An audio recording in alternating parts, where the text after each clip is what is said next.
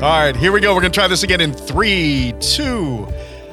Hi again. Welcome to this edition of TidalHealth On Point. I'm Roger Fallabout, Director of Strategic Communications at TidalHealth Peninsula Regional and across the health system. Host your program today, too. And on the show, zooming in from our Ocean Pines campus and in between patients is a guy that I've admired for a number of years, and I know that you will, too, at the conclusion of this podcast. He's Dr. John Mansueti, Director of Radiation Oncology Services at TidalHealth's Richard A. Henson Cancer Institute. And Dr. Mansueti, welcome to the program. It's great to finally have you here.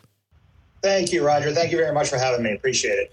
So I want the viewers to get to know you a little better. One of the first things we do with all of our first-timers is to have our listeners and our viewers learn a little bit about you. So where'd you grow up? What inspired you? How did you end up on the Eastern Shore? Sure, absolutely. I'm actually an Eastern Shore boy. I grew up over here.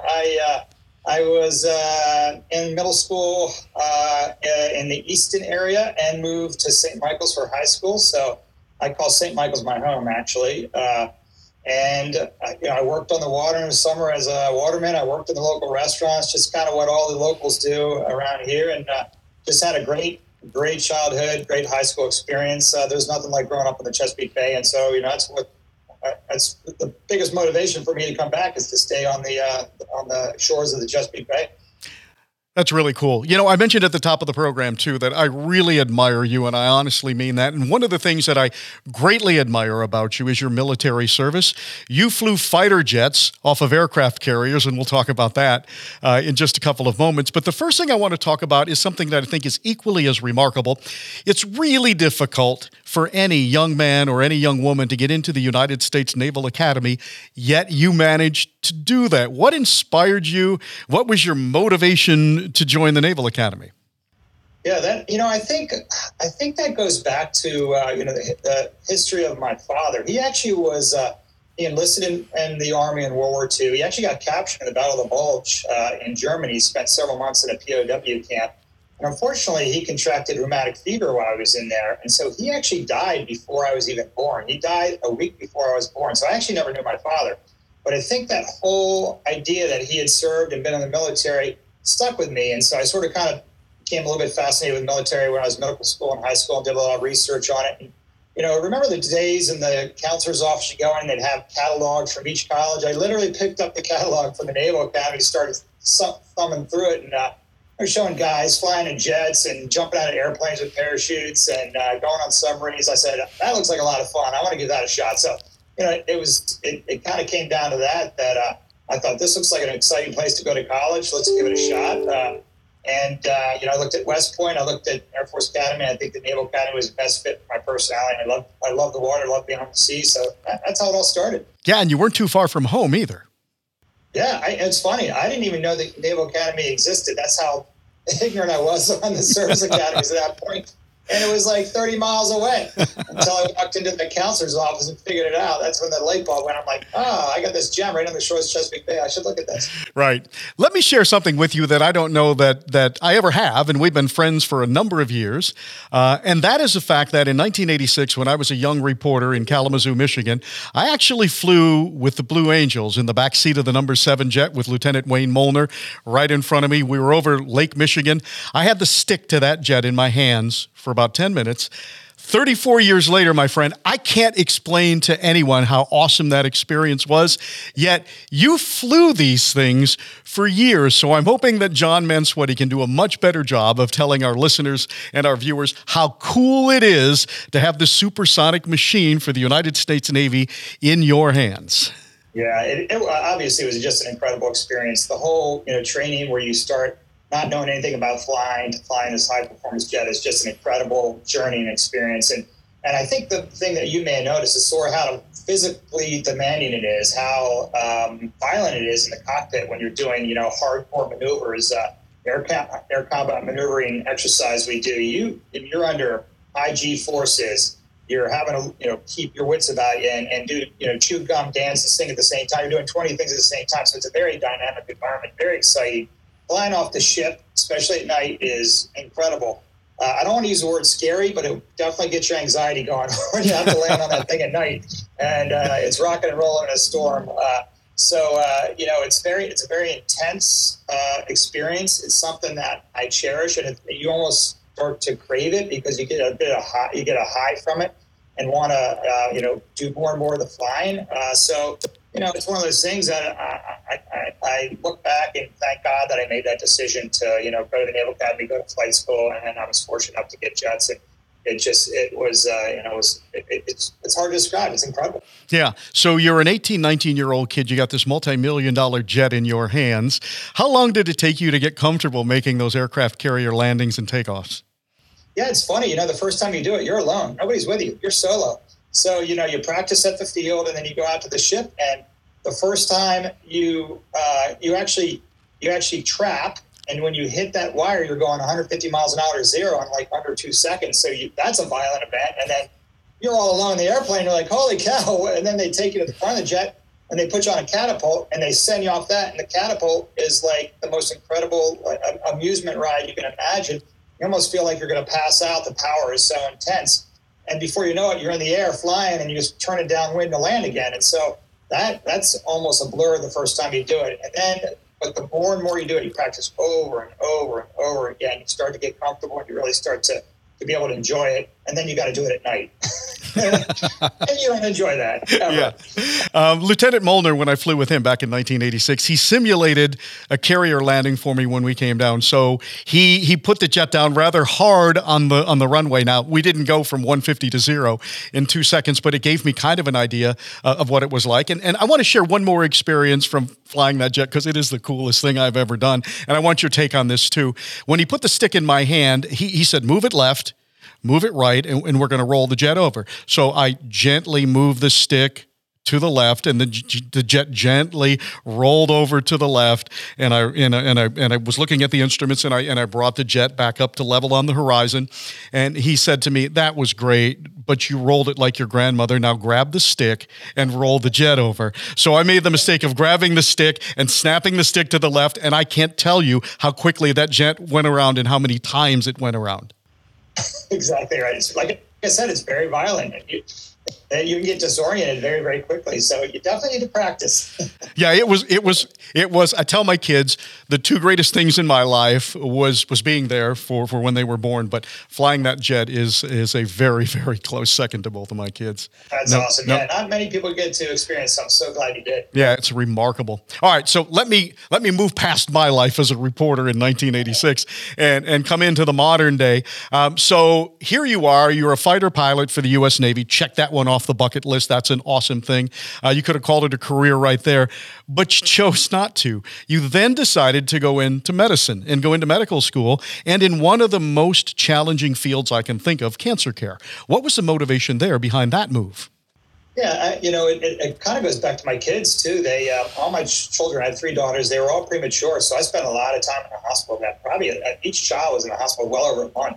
And so I sort of was able to sit back and see what these doctors and nurses did in healthcare, and I thought that's a really, really neat job. You're really giving back. It's very rewarding. It's very emotional. And I thought, I could see myself doing this. And at the time, we were trying to, because I was in the first Gulf War, and after the Gulf War, they were trying to downsize, and so they were trying to, entice people to possibly get out. But I love the military, so I thought, how can I stay in and really maybe sidestep to another career within the military that I know I would enjoy? And so it's kind of a win-win where the military actually has a medical school in Bethesda, so I applied to that and got in. So I was very fortunate to stay in the military, get my degree, and serve the military as both a physician and a pilot. So it was like a win-win for me, and that's basically how it happened. Is my children got me interested in it. And as far as oncology, I think the first time I started working with some oncology patients, I thought, boy, these people really get it. They understand what's important right now. They don't sweat the little stuff. They want to do what you tell them to do to get better. And so, and you get a very amazing personal relationship with your cancer patients. And so when I saw that, I said, this is for me. And it's kind of funny. I thought I was going to be a medical oncologist, chemotherapy doctor. And I saw radiation oncology when I was a medical student. I said, who would want to do radiation oncology? It looks boring, And then I went out and worked in the Navy for a few years as a physician. And I had came back to my residency. My partner that I worked in clinic said, you should look at radiation oncology again. I did. I thought, he's right. It's a fascinating career. So I actually ended up in the career that I thought I'd never want to go into. And I get to work with cancer patients every day. Best job in the world. Yeah, I'll bet it is. We mentioned at the top of the program that you're the director of Radiation Oncology Services for TidalHealth's Richard A. Henson Cancer Institute. In that role, what exactly do you do? Yeah, I mean, I sort of look at my role as ensuring that our patients here on the Eastern Shore get the highest quality, most advanced cancer care available. And for radiation oncology, that means staying up on the technology, staying up on the research, staying up on the standard of care. And so my role is to make sure that all the doctors, not just me, but all the doctors in our clinic adhere to that all our staff, our therapists, our physics team, it's really a team approach in radiation oncology to treat the patient. That everybody is, basically at the top of their game, that they're, making sure that they pay attention to detail, because detail is so important in this business. You can't miss one little thing or it could go bad and you may not cure the patient. So that, it to me is the biggest thing, is make sure we stay up on technology, make sure we stay up on knowledge, and make sure that we have a good quality control system to make sure we catch any kind of mistake that might fall through. Speaking of knowledge, I'm really glad I have you here today because, we're in the middle of this pandemic. People still need to be cared for. Unfortunately, and perhaps even sometimes tragically, there are folks who are reluctant or refuse to come to their physician's office or to a hospital for care because they're fearful of contracting COVID-19. As a physician, what do you say to those people?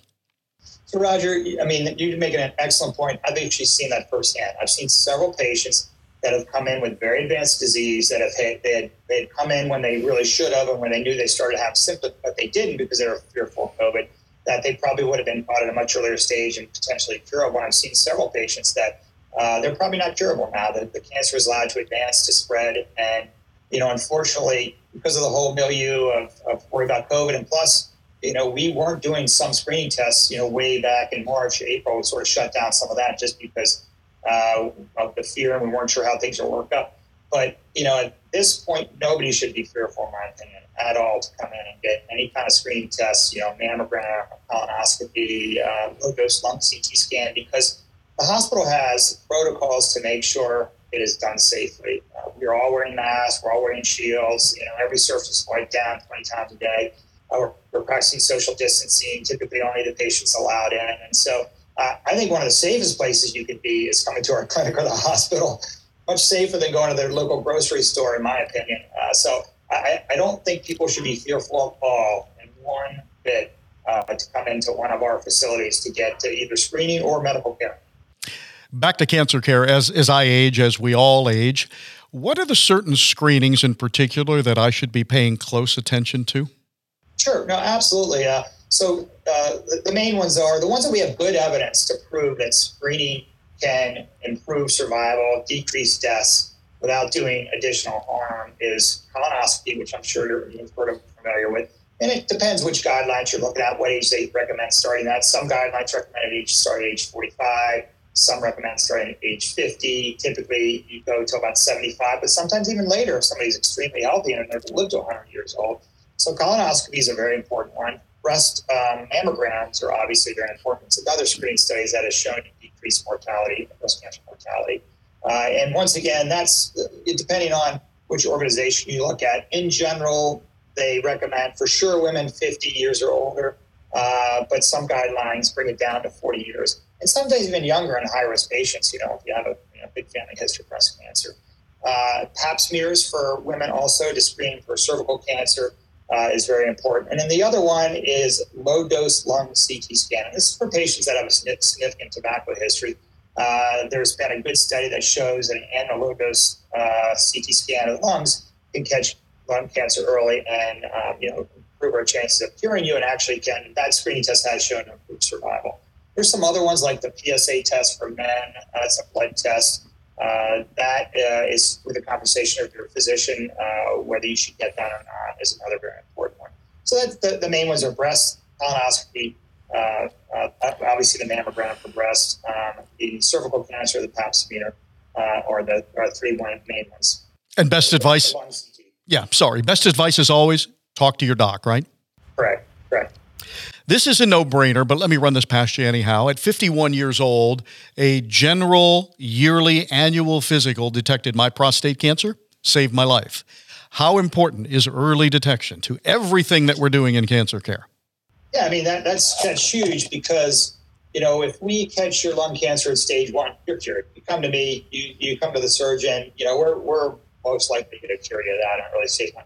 You come in the door with stage 3B lung cancer, so not stage 4, but 3B, so you're still quote unquote curable. We probably only have a 5 or 10% chance of curing. So you went from 90 to 100% down to 5 or 10%. And that was just by us catching it 6, 12 months earlier than if you became symptomatic and all of a sudden you had this cough, and that's how we figured it out. So it's huge. The colonoscopy is great because not only is it diagnostic, it potentially is curative, because if you see a polyp, they take it out right then. That polyp will never turn into a cancer 10 years down the road. So that's not only diagnosing you with or without cancer, but it's also a treatment for you to make sure you never get cancer down the road. So those are key, vital. As soon as I turned age 50, I went and got my colonoscopy. Boom. It's just, you don't mess around with that. Cancer is cancer. It is what it is. And fundamentally, from hospital to hospital, it's treated pretty much the same way. But here on the Delmarva Peninsula, the Richard A. Henson Cancer Institute is really considered the gold standard for cancer care. What sets us apart from everyone else?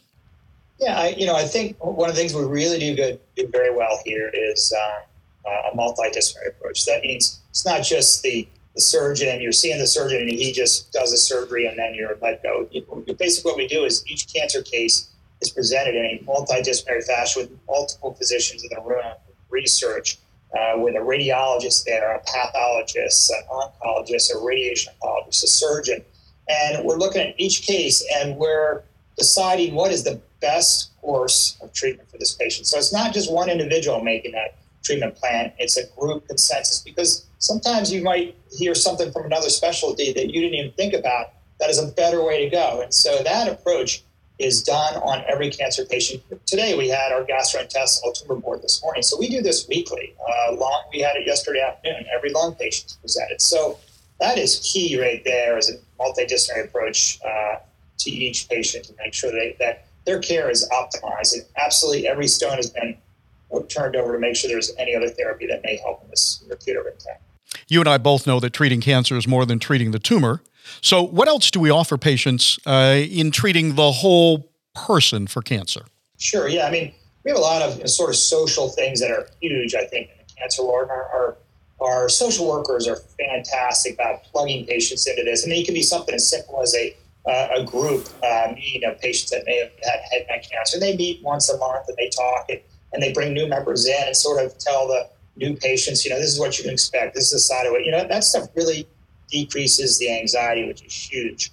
A big thing that we're just learning is how important your immune system is in the whole process of trying to cure your cancer. And so anything we can do to sort of help your anxiety level, help your nutrition to keep your immune system optimized is important. So we have automatic nutrition consults. We have automatic social work consults if you have some anxiety. I mean, we have Tai Chi. We have all these things that are sort of alternative treatments in addition to your standard of care that fit certain patients, and it's just going to really improve their outcome. Yeah, again, as a cancer survivor who went through treatment at the Henson Cancer Institute, all of that was extremely important to me and extremely beneficial.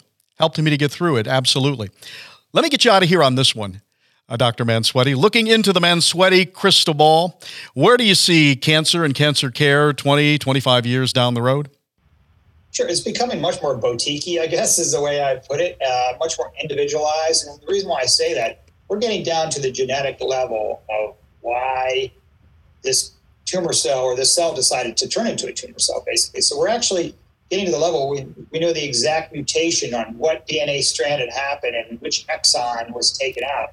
And we now have certain drugs that can target certain mutations. And so we are analyzing tumors to try to see if we can find one of these mutations that we can call actionable mutation. It's a mutation that we have a drug that can action on that mutation. And so, lung cancer is a great example. We have certain mutations that if you have, say, an ALK mutation, we can give you this drug. It's not chemotherapy. It's an actual drug that targets somewhere in the signaling pathway in the cell and can make tumors basically disappear. And they tend not to be curative, but they're incredible at what they do, and then allows us to hit you with something else, radiation, chemo, maybe immunotherapy. And so we're finding new targets almost weekly is what I'm saying. So that's sort of the boutique area.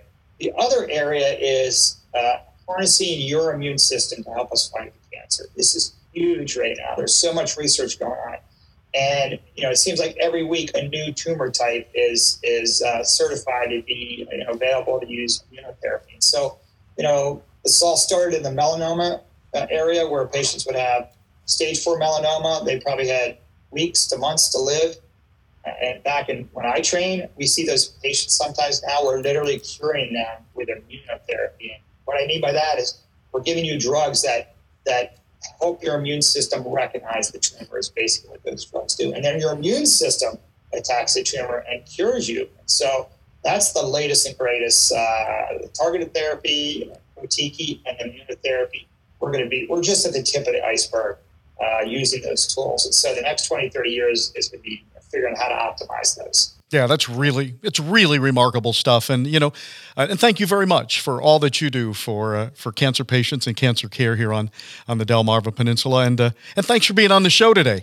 Dr. John Mansueti, fighter pilot, cancer physician, all around good guy, wind surfer. We didn't even get into that today, but I'd love to have you back on the program again and just share some more thoughts about what it's like to be you, because I think you've led a remarkable life. And as I said, you're one of the most interesting guys I've ever met, and one of those guys that I absolutely admire. And again, thanks so much for all you do and for being here. Thank you, Roger. A pleasure as always. Thank you, sir. And that will do it for this edition of TidalHealth On Point. If you'd like to learn more about the services offered by the Richard A. Henson Cancer Institute at TidalHealth, please hit us up on the website. That's TidalHealth.org. For Dr. John Mansueti, I'm Roger. We will see you again on the next edition of TidalHealth On Point.